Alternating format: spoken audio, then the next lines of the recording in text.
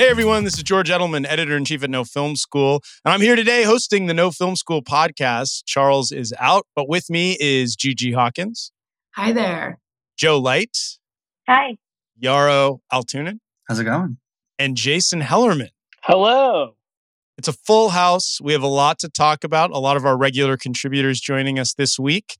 And we're talking about crypto and everything going on there and how it applies or doesn't apply to filmmakers. We're talking about Netflix and binging and the streaming world and the chaos that has ensued in that world. And we're talking about Cine Gear, which happened last week, and Yarrow attended. So we have some cool updates and news from there. And also a really interesting story from Sarah Polley, filmmaker and actress, about Terry Gilliam, beloved filmmaker as well.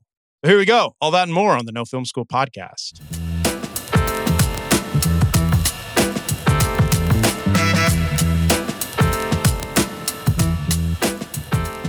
That was a great channeling of Charles Hayne, George. Do it a billion times, literally. No. All right. So first up, I'm doing every little word that Charles. Yes. First up, we're going to talk about Sarah Polley and this thing she wrote for The Guardian about Terry Gilliam and how she was, she made her debut in The Adventures of Baron Munchausen, which was a massive flop, and it's a very strange movie. And she tells the story of how thrilling it was to get the job, how much of a nightmare the experience was, how much it traumatized her, how she tried to reach out to someone else who was a young person who was cast in another Terry Gilliam project, how she communicated with Terry Gilliam. And there's all kinds of interesting stuff packed into this story. But the real takeaway is just that some directors be monsters. And Terry Gilliam, as beloved as he is in the community, and so many of his works are, definitely pushed people and things to the limit and the brink. And I think we're kind of entering an age. I mean, this caught my eye at least, and I'm curious to hear what all of you think. But I think we're kind of entering an age where we're starting to say, no, let's not do that. There's another way. There's got to be another way, or maybe it's better to just not make the perfect movie if it means not ruining people's lives or psyches. And I always feel like, for me, one of the things I always come back to is like, is it ever worth it? I mean, one in however many movies are like absolutely amazing and we love them and it's great, but yet like so many times, and I think that she communicates this so well, and what she wrote is like, she went through so much to make this movie, and the end result was like, it was a big flop. And that doesn't necessarily mean that the movie's bad. It's not. I saw it. I remember seeing it in the theaters when it came out. But it does make you kind of wonder, what did I go through that for? And why should anyone go through all of that? And I know there's a other side to this coin, which is that like everything beautiful is difficult, but there's layers to difficult and what it takes, especially when it comes to children and what children are put through in Hollywood. It's kind of horrific. It rarely ends well. It has in her case, but that's definitely an exception to the standard tragic story of young people who are thrust green at an early age. So I'm curious, what did you guys think of reading this? I think it was really heartbreaking to read about this traumatic experience making the film, especially when she came into it at such a young age with her parents, where as a family, they were such big fans of Terry as a creator. But the thing that really got me was like the fact that she was put in these situations that were causing her to feel fear for her life. And the fact that she would come out of these sort of like explosion scenes, sobbing, crying hysterically. And it wasn't until many, many years later that she finally felt validated in that experience, when one of the special effects people who worked on the movie was articulated and apologized to her and said how traumatized he was seeing the look on her face after these shots, after going through these scenes that they then often would go through again.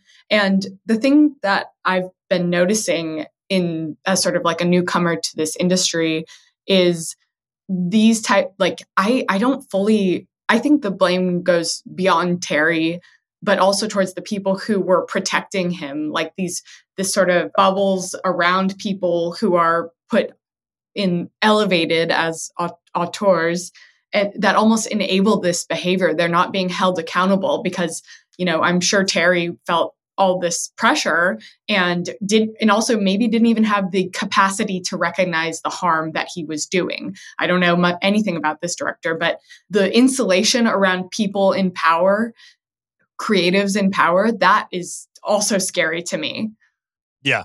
No, I mean, I agree. And I'm glad you mentioned the part of the special effects person who reached out and was like, hey, it distressed me as well. Joe, I'll go down Joe, Yarrow, and then Jason if you guys have any thoughts you want to throw in. Cool. Yeah, I am a big Monty Python fan. I know their proclivities for like using explosives, so it wasn't a surprise that was something that came into this project as well. I actually haven't seen this movie, seen a lot of Terry Gilliam's other works, but not this one in particular. So I didn't know any of this background at all. But what I will say is that the first thing I thought of reading this story was the Twilight Zone accident that happened with John Landis. I don't know if y'all are. I would not recommend trying to find that video or anything, but that was just a horrific accident on the set of Twilight Zone, which also involved pyrotechnics and a helicopter, and unfortunately resulted in 3 people's deaths. And I'm like, this could have easily been like that level of accident just because we have this, famous white male director, especially working in comedy. I think a lot of those boundaries maybe are being pushed a little bit for Terry Gilliam. Maybe, I don't know. I'm just making that assumption where people are saying like, maybe this isn't safe, or we need to protect this child actor. She's cold, she's freezing, she's getting sick in a tank. And there's just no one around to say like, hey, can we take a step back and consider safety above whatever the vision is for this project? But yeah, that's definitely where my mind immediately went, was just that accident and how easily it could have been like that bad. Yeah, no, I didn't think of that, but it's somewhat contemporary to it. And yeah, that's, there's no AD or producer who feels empowered to step in and say to that, Landis or Terry Gilliam type, like, that's enough. You're done. You got it. Yeah. Someone's in even danger. The fact that one was in 82, and I think this Sarah Pauli's experience was 87. Is that right? Mm-hmm. Yeah. So they should have been. Yeah, they should have been. Like it should have informed it. Yeah. Yeah. No, I mean, and there's so much about that Twilight Zone nightmare, but it's one of those things where you would think that safety. We've talked about safety on set on the podcast a number of times because of Rust, but like there is just no excuse for endangering people for real, especially children. Mm-hmm. Mm-hmm. I think there's also another level to this, like beyond, the importance of being safe and also kind of holding people accountable. But there's like this weird thing happening in Hollywood where they give these artists, the opportunity to do whatever they want and nobody says no. And I guess that kind of ties in with, holding people accountable. But, some people like they do those stunts, they do those crazy things, and yet they keep normal hours and they keep things safe. Like, most recently we have Top Gun, where majority, if not all, of the aerial shots were shot in giant, military planes in the air, and then nobody was complaining that it was, too dangerous or too hard. I think there's like a difference between artists that care about the art and the creators, and then artists that only care about the art and will push people to do whatever it takes, which is wrong. Yeah, Top Gun's a good example. We had the editor on the podcast, and he was telling me about how hard it was, how long they worked, how much footage they got, how many reshoots they did, how exacting everything was. But you never once got a sense that they were spread thin. And I think mainly because they had so much at their disposal resource-wise. And I think that one of the places where the rubber meets the road is when you don't have that. I mean, she mentions Uma Thurman because Uma Thurman debuted it was her first movie, was Baron Munchausen. And she was a little bit older. But it just reminds me because the Uma Thurman stories about Kill Bill and the car accidents and stuff, and the being pushed on the stunts. And I think that like we know Tom Cruise is like he lives for that, right? Like the stunts and doing it, and like it's up to him and it's his call and it's his movie. Like he's the deciding factor.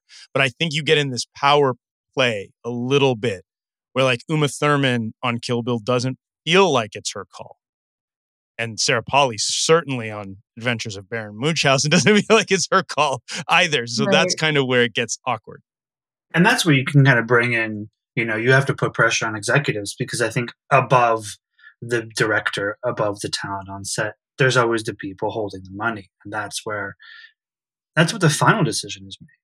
But I do see, even at like a very indie, even short film sketch level, sometimes this behavior of prioritizing the art over everything at the expense of the people who are working on the projects. And it feels like almost like again, I come back to like an EQ thing, or sometimes it's a lack of awareness. And it feels like up front, how do you work with somebody when when they're so focused on getting their project together, their baby, And I worked with a director who I love their work and I'm such a fan and they're so talented.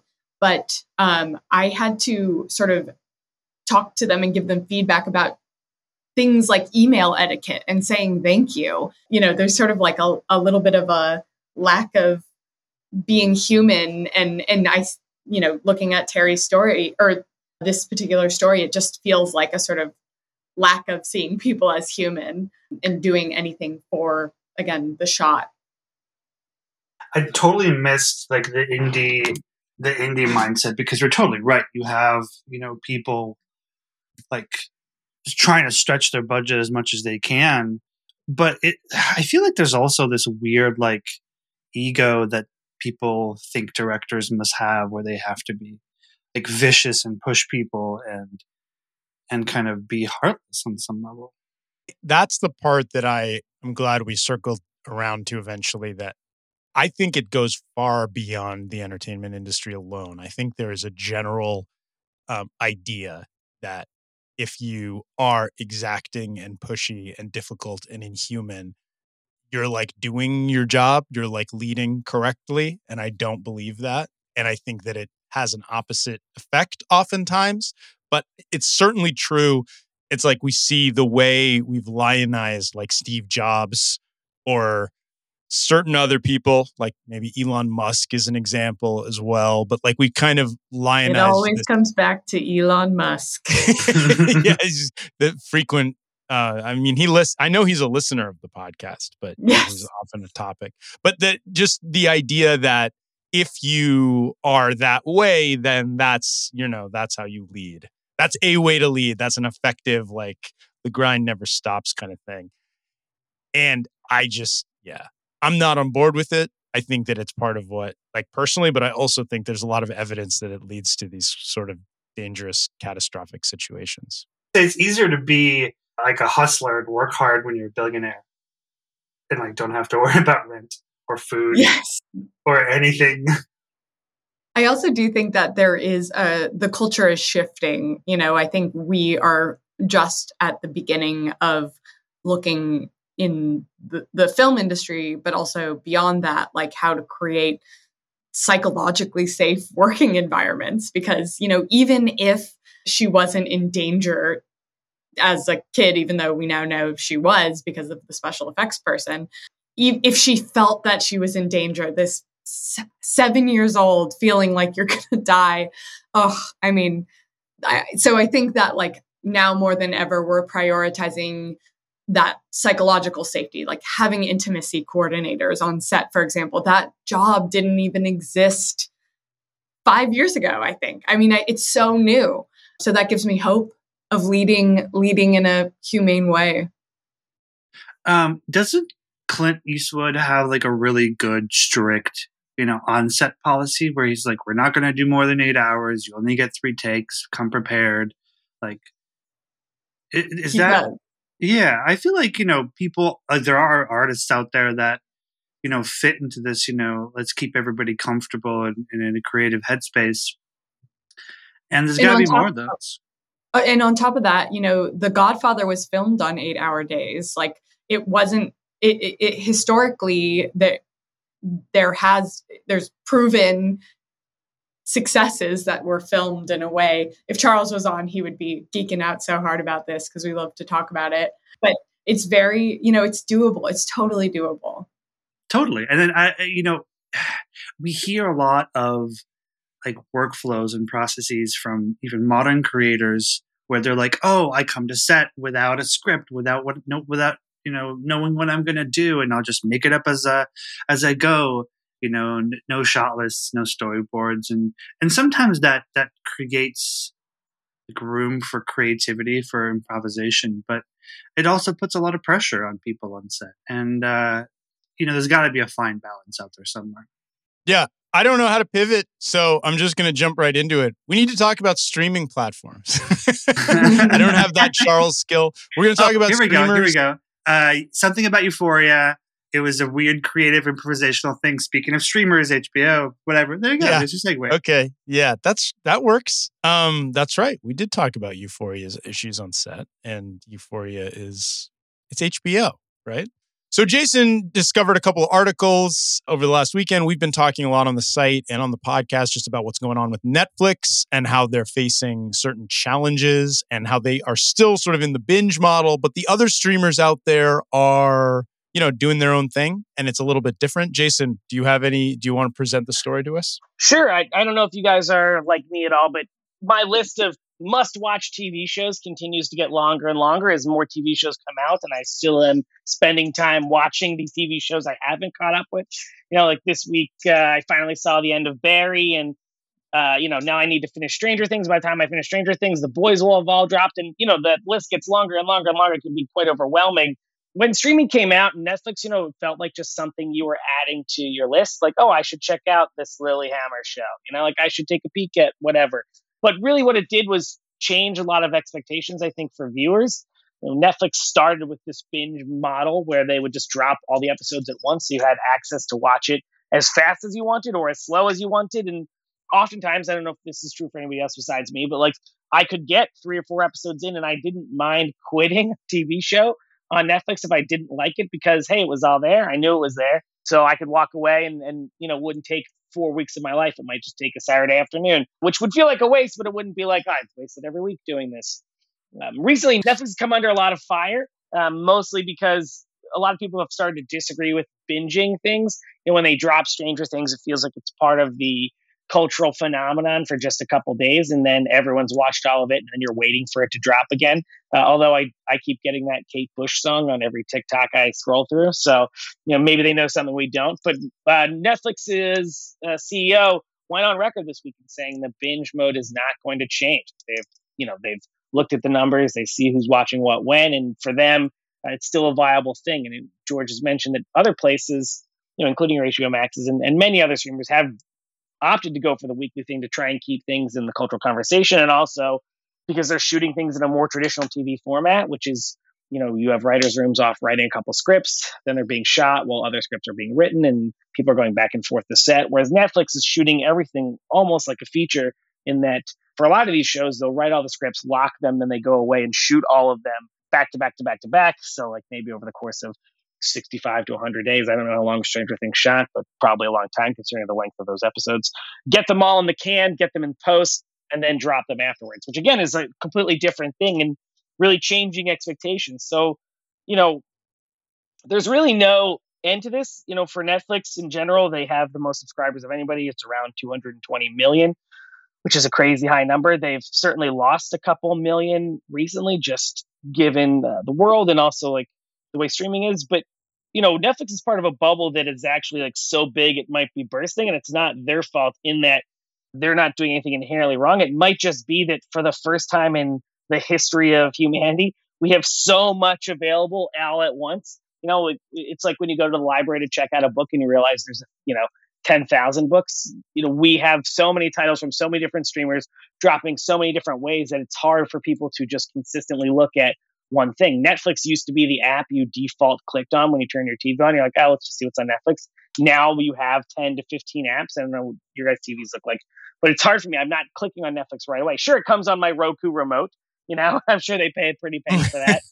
But to have their own button? Exactly, they have their own button. I'd love to know what the money is behind that. But I don't know about your remotes, but mine has 4 or 5 other buttons on it, right? I can go right to Amazon, I can go HBO Max. Yeah, funny anecdotally on this topic, but when I went on today, I think this morning to put something on for the kids, and I just was like scrolling through stuff, and I was like, oh, The Boys. That's another thing that I'm supposed to be watching that everybody's always talking about. It's awesome. And it hit my right. No, and it hit my mind that it's like sitting right there and I can watch it anytime.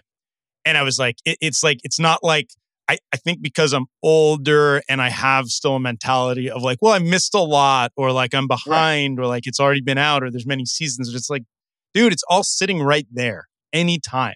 And I think that's this kind of crazy, like this is a filmmaking podcast, and we're talking about what filmmakers can do and need to know and how the world is shifting around them. And one of the ways that's become so insane is the glut of content constantly available to everyone, which makes the idea of the binging versus slow drip model fascinating, because how do you best stay in the conversation or relevant? And I'm not sure, and I'm sure Netflix's data is more valuable than my hunches, but like, I'm not sure that, or Disney Plus's, doing an Obi-Wan show drip where every week you get one and there's 6, versus doing a Stranger Things dump. I'm not sure what gets you the more bang for your buck. I'm sure they have many models where they see how it's going to work. So much we've talked about on the pod over the years as streaming has expanded and changed, is like, how big are you in the conversation? Like, are there tons of memes? Do people have to stay up to date? Like, the internet world and the social media platforms are kind of the new water cooler where everyone's talking about whatever's been on. But it's all so fragmented now that, like the library, like you said, Jason, in your metaphor, like everybody can go find a book they want to read and none of them have to be the same. And I think that's both paralyzing but thrilling for creative people, because you can find an audience that's like you in whatever niche you want. The hard part is like getting to them and getting them to know you exist, because like me, they're turning something on and seeing this, like the boys is just one of so many things that they're seeing that's like, oh right, like I'm behind, I gotta see that, like the list is too long. It's a really interesting thing to watch right now. One of the biggest things I think that streaming changed is the library, right? Before it was all new releases. You were tuning into like must-see TV Thursdays to watch the brand new Seinfeld, the brand new Friends, and then like whatever show they put on after.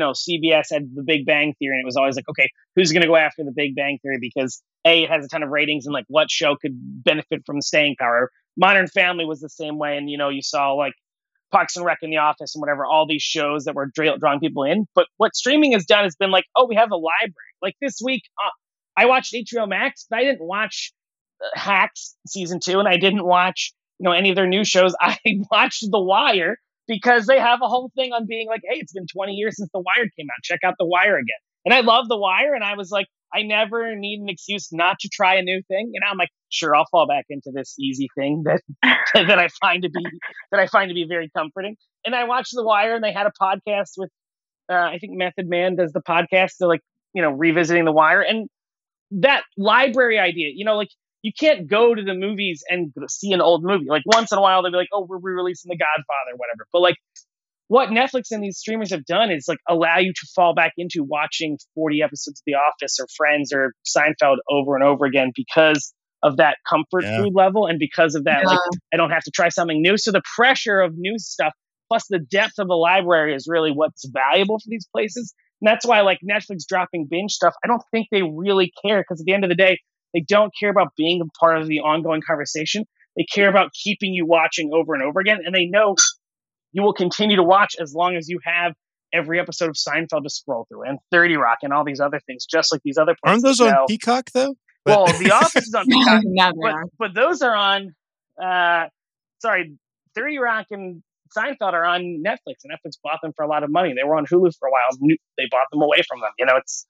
It's who has the deepest pockets and who can create the biggest library, which is why Apple is always kind of in the background, because they're not renting anything. They're only making new content. But that library is, I look at it like your little local lending library. It's like, hey, you've got some cool stuff here, it's very convenient to go back. But yeah.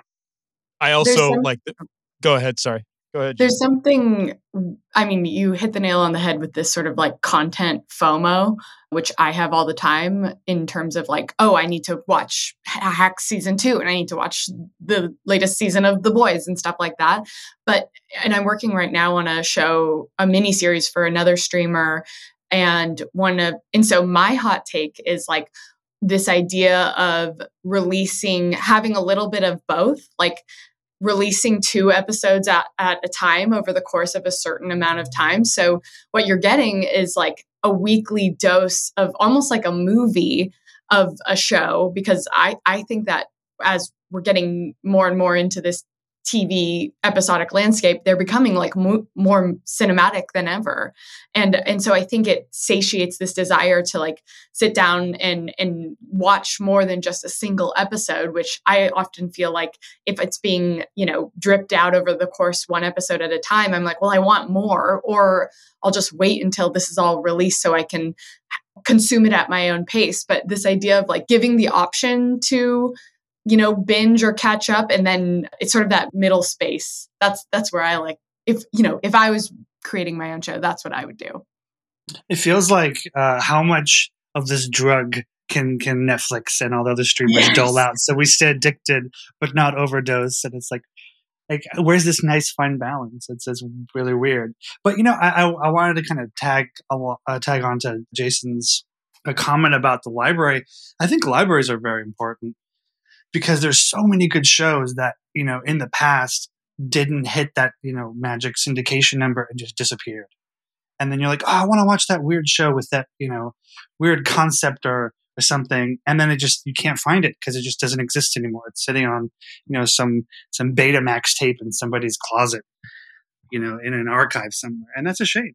So if we have to kind of suffer through like the binge landscape in order to have a library, I think that's okay. But also on the topic of Netflix, it's interesting to see how the first of the streamers is going to handle this, because the first always has this ego, like, oh, we did it. We're the first, so we know what's best.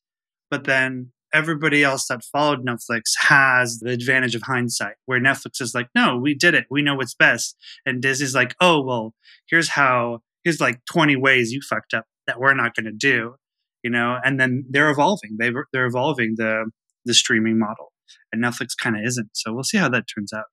I do think Jason's point about the depth of pockets, which is why I see Apple and Disney just as like looming there, like these massive powerhouses that can dominate this field if and when and how they choose. Yeah, and throw Amazon into that mix, an endless supply of money, billions of dollars to give and take risks on Lord of the Rings and things like that. To make a crazy Lord of the Rings thing, and if it doesn't go well, it's like, well, it's fine. It's not this is not our bread and butter anyway. Like, we're still delivering a shitload of shampoo to everybody all around the world or whatever. Like, I just think that it's becoming a really interesting space for us as creative people, because people have to figure out how to coexist with all these massive giants and cut through the noise and be seen. And, it's insanity how much is available. So there's going to be, I think, more and more ways that people break through and hit these kind of targets, like smaller targets with their content and their ideas, that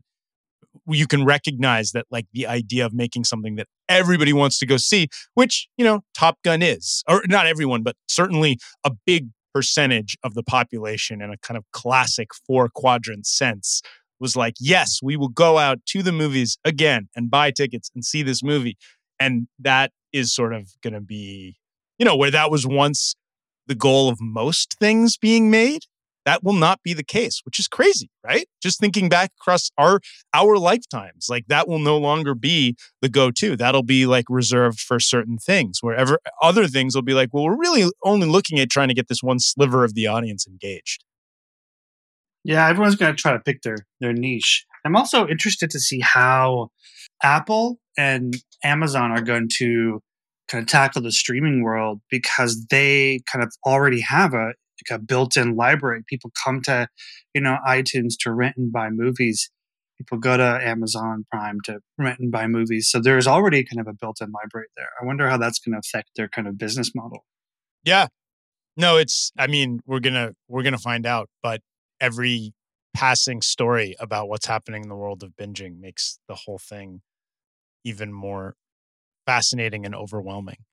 Speaking of things that are fascinating and overwhelming and every day changing, crypto had a bit of a hit in the news today. See, I did it. I made Nice a transition segue. effectively. I did That's a good segue, Charles, wherever you are. But no, so we've talked about crypto on this podcast a few times because blockchain and crypto and NFTs and filmmaking have found certain crossover. We've covered it. Jason, you covered it on the site. And we've discussed it and we've had guests on, and it's been a thing, as any emerging tech or field has been, where there's been like what is this? How is this going to impact the filmmaker and the world of, making content and films and finance and all of that? And, I'm calling back to it because things have definitely taken a turn. The crypto market is kind of cratering on itself. And now we're starting to look around and see it sort of like all these celebrities and stars who are doing Super Bowl commercials, and it's all looking kind of silly and bad at the moment. But just to counterpoint, I'm curious if anybody's looking at, I'm just going to throw out another story that we covered, and there was another update today. We talked about on the site on No Film School, we wrote about Seth Green having his Bored Ape NFT stolen, but how it was part of a show that he sold, which, Jason, did you cover that one? Yes, I covered it. They released today that Seth Green paid $260,000, I think, to get his ape back so that he could use it for the TV show he already sold it for. I know. How much did he sell the TV show for? Does anyone know? Is it ever quoted? We don't know. And look, not to be. Do we know how much he paid the first time for the ape? Around the similar of what he paid to get it back. But like the fun thing here is like, aside from like Schadenfreude and everything else, like if you're making a TV show, like he can probably write that cost loss off. Like there's lots of math that we don't need to go into here of like having something stolen, doing whatever, like the insurance of it all, and whether or not his show insurance will never know covered that, or maybe the studio or network covered it, or even like at this point, like is all good press or all press is good press. Right. I know about this show. Yeah, I don't know. Exactly. Right. Yeah.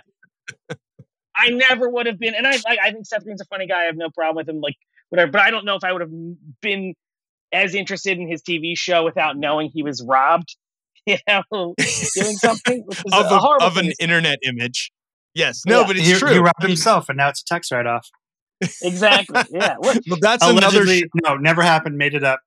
Please maybe there's a producer's style plot built around someone robbing their own NFTs for a show. I'm sure there's one built around selling them. Like having a. But I think generally crypto and Hollywood have been. I don't even want to say at odds. Hollywood will always look for a way to finance things, right? And crypto became one of those hot financings. And we sell things as NFTs, which is something I'm still not fully aware of how that works. I know how it works, but I just mean like back end money and shareables and whatever. Can we fund things through crypto? Can we buy things through crypto? And look, the market did take a huge crash. We're recording this on a Monday morning where, I think some things have been down 40%. It's another thing.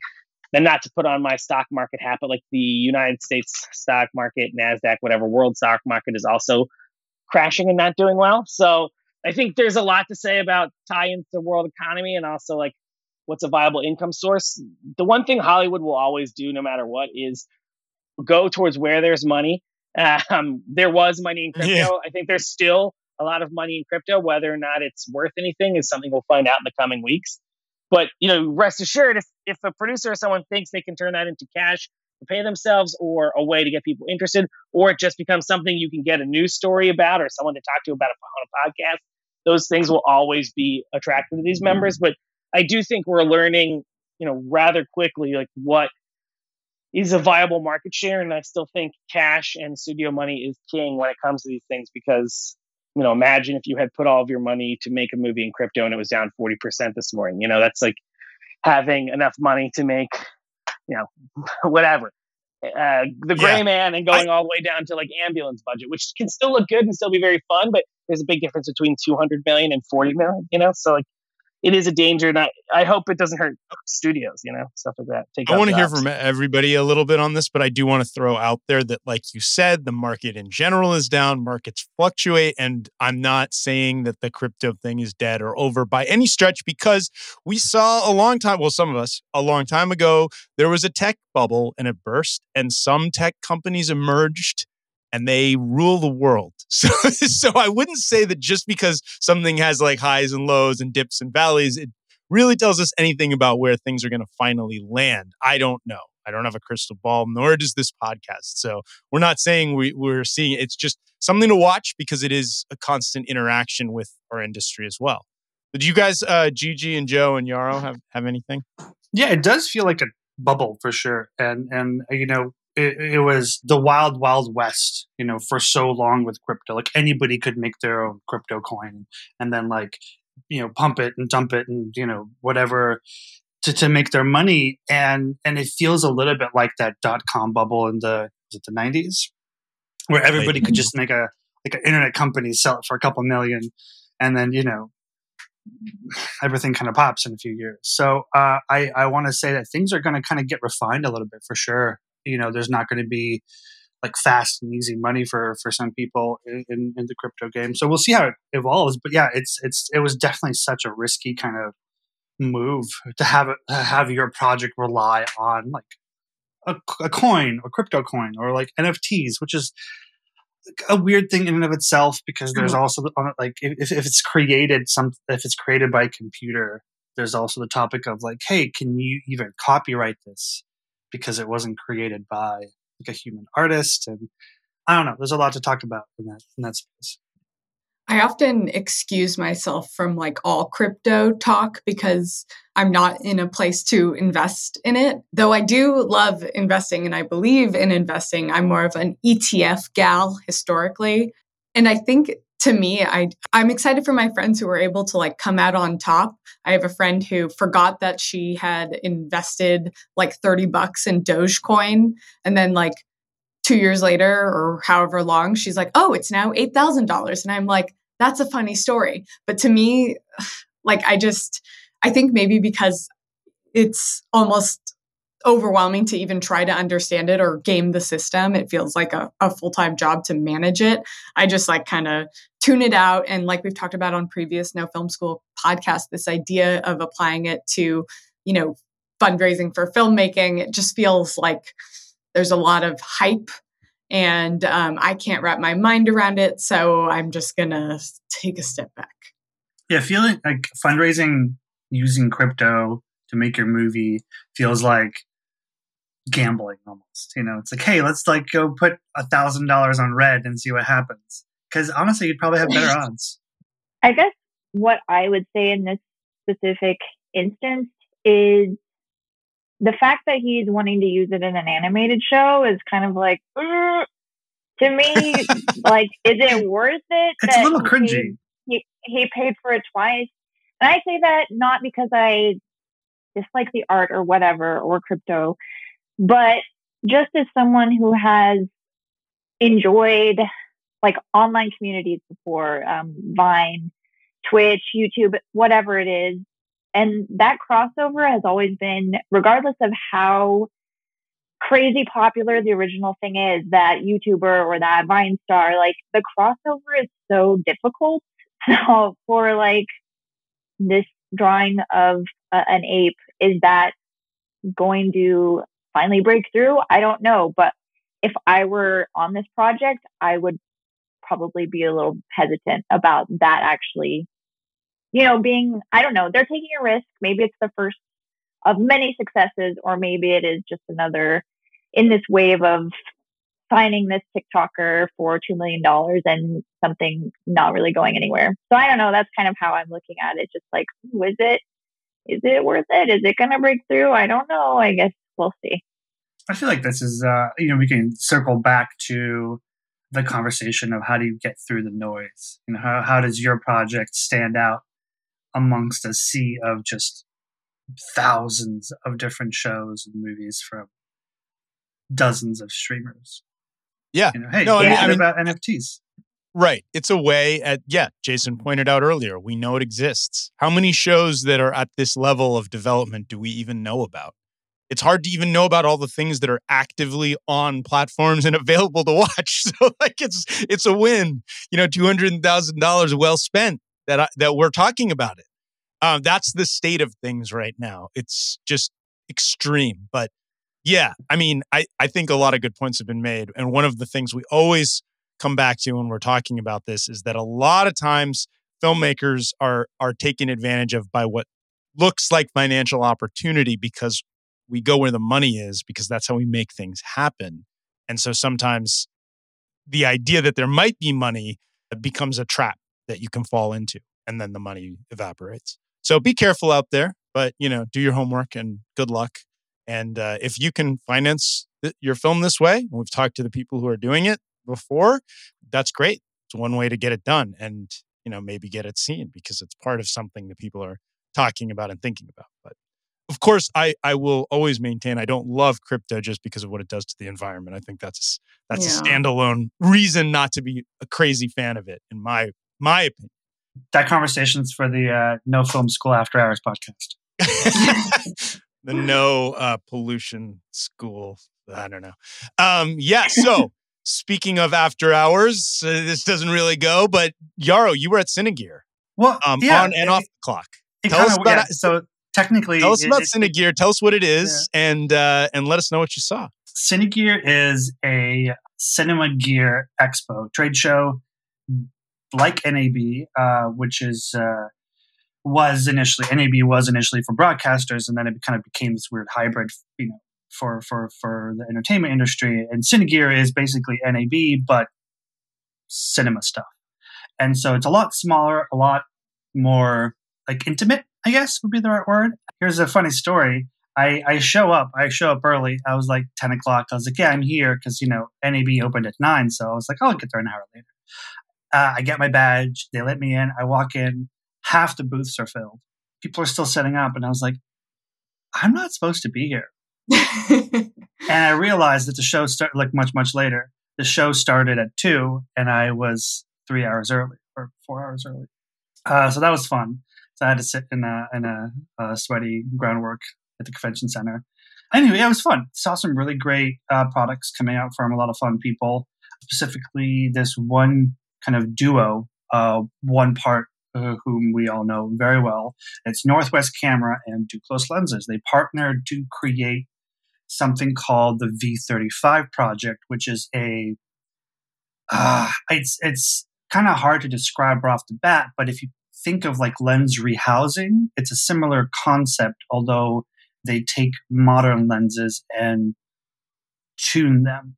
So the initial idea was they would take Canon CNE cinema primes, which are just these giant chunky cinema lenses, and they would do these weird modifications between the front element and the rear element. So the lens would remain, for the most part, unchanged, except for these internal elements.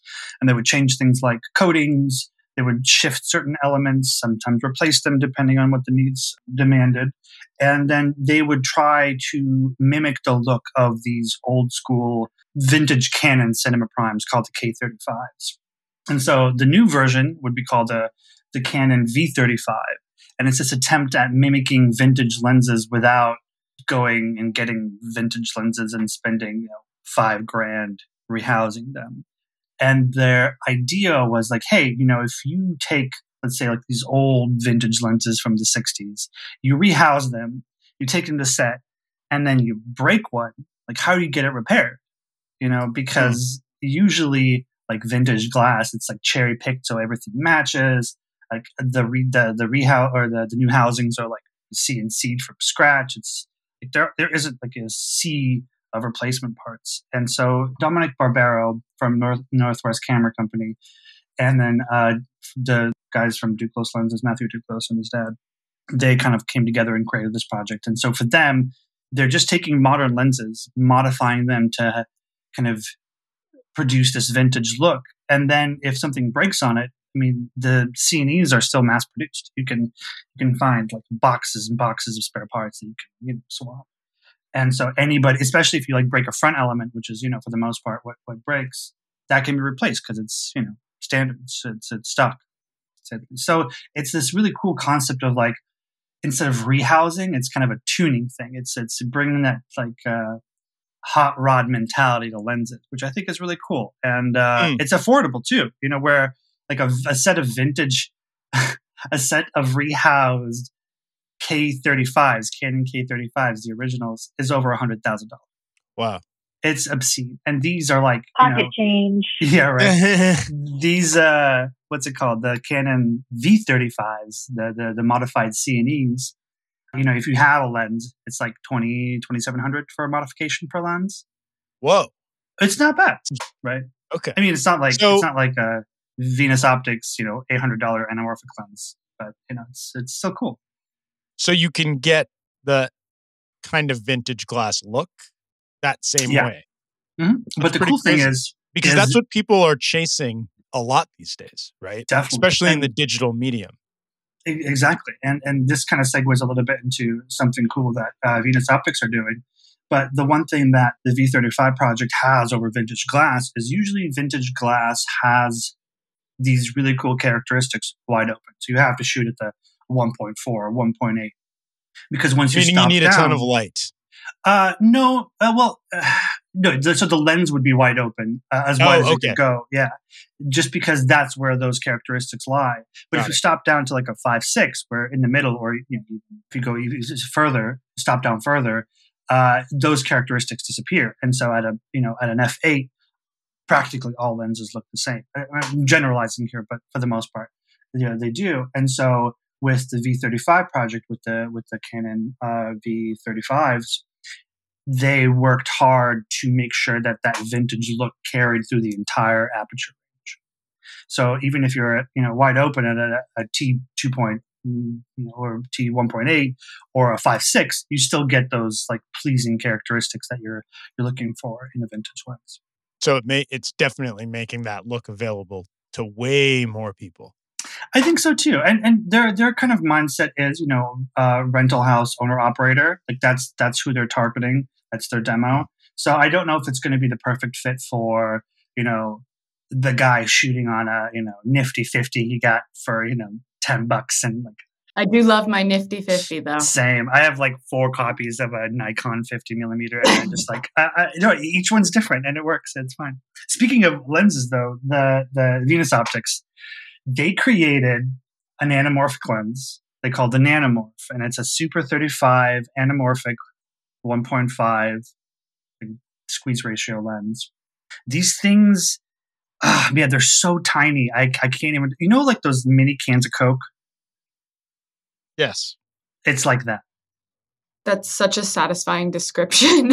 I mean, it literally looks like a tiny little can of Coke, and mounted onto your, and it's an anamorphic lens, which is insane. I don't know how they shoved anamorphic glass into a tiny little space like that, but I think because for the most part it's for mirrorless cameras. I mean, there is a PL and EF mount, which is kind of a different form factor and costs a bit more, but they're like $1,200 per lens.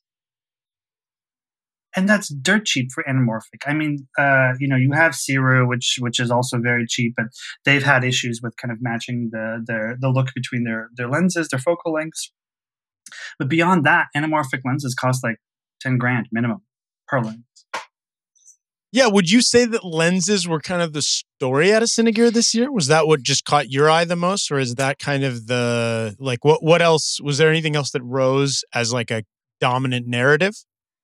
Yeah, I feel like for me, having talked to the guys from the V35 project, being obsessed with anamorphic lenses and always trying to find that piece of kit that gives accessibility. That guy who can only spend $1,000 can buy an anamorphic lens and get the anamorphic look. I'm always kind of searching for that. But I think everything on the show floor at Cine was overshadowed by the fact that people could finally get their hands on the new Arri Alexa 35. And there's a giant booth, and there's a line out the door. There's literally like a little black box that people could go into and check it out. And there's a line kind of snaking out for people to go in and check out this new camera, which is, the first piece of new technology from Arri in 12 years. I think that's the big kind of talking point. Arri released a camera in 2010, I believe, the Arri Alexa, the original, and they used that same that same sensor for the next 12 years. They glued 2 together to make it a bigger sensor. They glued 3 together to make it an even bigger sensor. They did weird stuff to it, but for the most part, like fundamentally, it was the same sensor for 12 years. And the camera has kind of, evolved a little bit, but, the technology remained the same. The color science was the same. The sensor was the same. And it's kind of an if it ain't broke, why fix it, though? Pretty much, right? Yeah. Yeah, but I think at this point, it's a little broken. Well, not broken, outdated, in the sense that, no, I don't think any Arri camera, save for like the Mini LF, is a true 4K camera, and Netflix requires a true 4K camera for you to shoot your kind of streaming content. And so Arri was like, cool, we'll do that. And so they released this new sensor, the ALEV4, ALEV4, and they somehow squeezed like an additional 2.5 stops, which brings it up to about 17 stops of dynamic range. And this is where things get a little bit interesting. Usually when you have a camera that comes out and they're like, oh, we have 13 stops of dynamic range, and then you measure it in a lab and it's like, well, we're seeing like 10, and maybe you have 2 more, but they're like really like down in the noise floor, and maybe you can kind of use noise reduction and get them out of there, but it's going to look gross. They're like maybe usable depending on the situation. But every time you measure like an Alexa, they're like, no, that's 14 stops. It says 14 stops on the box. You're going to get 14 stops. And so when Arri says 17, you're going to get 17. At least that's what history is telling us. So it's amazing. It's cool. And they have like new color science. It's more streamlined for post-production. And they have this new thing called textures, where you can actually build in your film grain. It's like a film grain emulation inside the camera. So they're giving all this power back to the cinematographer, who at one point was like, oh, I'm going to choose, like 500T, Kodak film for this look and this grain. And I think that's coming, that like workflow is coming back to the creator. The only problem is the Alexa 35 is like $65,000 just for the body. Like that's more than my car. That's double what I paid for my car, which is insane. So it's definitely not something everybody's going to have access to. But it's, for me, the one thing that I find important about new stuff that's like at the high end is that eventually that technology is going to, for lack of a better word, trickle down. Not that like people are going to use Arri's technology, but that everybody else is going to be like, cool, how do we mimic that? Because for the longest time, people were like, oh, we made a camera. And everyone's like, cool, how does it like rank next to the Alexa? How does it look next to the Alexa? How does it Alexa, Alexa, Alexa, Alexa, Alexa? And then, only now recently people are like, for example, Sony, they're like, you know what, we're going to do our own thing. And then they did the Venice, which was its own thing. And now Red's too, like, hey, like we're not going to do the like film look. We're going to create our own kind of digital cinema look, which is interesting. Yeah. Well, I mean, I think we'll be excited and curious to see what experiences people have with it. Certainly now that it's out, there's new Alexa technology on the marketplace. It's exciting for camera folks and cinematographers. And so we'll definitely keep an eye on it. We're going to wrap it up here. That's all we've got on the No Film School podcast this week of June 13th, 2022. I'm George Edelman, editor-in-chief at No Film School. You can find everything we talked about today and more at nofilmschool.com. Be sure to like, rate, and subscribe to the podcast and leave a comment. Let us know what you think. Check us out on Instagram and YouTube, and follow us on Twitter, and like us on Facebook, and subscribe to our newsletter and all that good stuff. And let's go around just quickly, everybody, and sign off. So Gigi, Joe, Yarrow, and Jason. I'm Gigi Hawkins. You can find me on social media at Lost in Graceland and at gghawkins.com for website. I'm Yaroslav Altunin, tech editor at No Film School. You can find me on Twitter at Yarrow, like iPod. And then on Instagram at Yar87, because someone stole my screen name. Boo. I'm Joe Light. You can find my stuff on nofilmschool.com, and on Twitter I am at Joe_Lightly. Jason Hellerman. You can find me on nofilmschool.com, on Twitter at Jason Hellerman, and you don't need my Instagram, so we're good to go. I'll share it with you privately if you do. Just kidding. Thanks so much for listening, and we'll see you next week.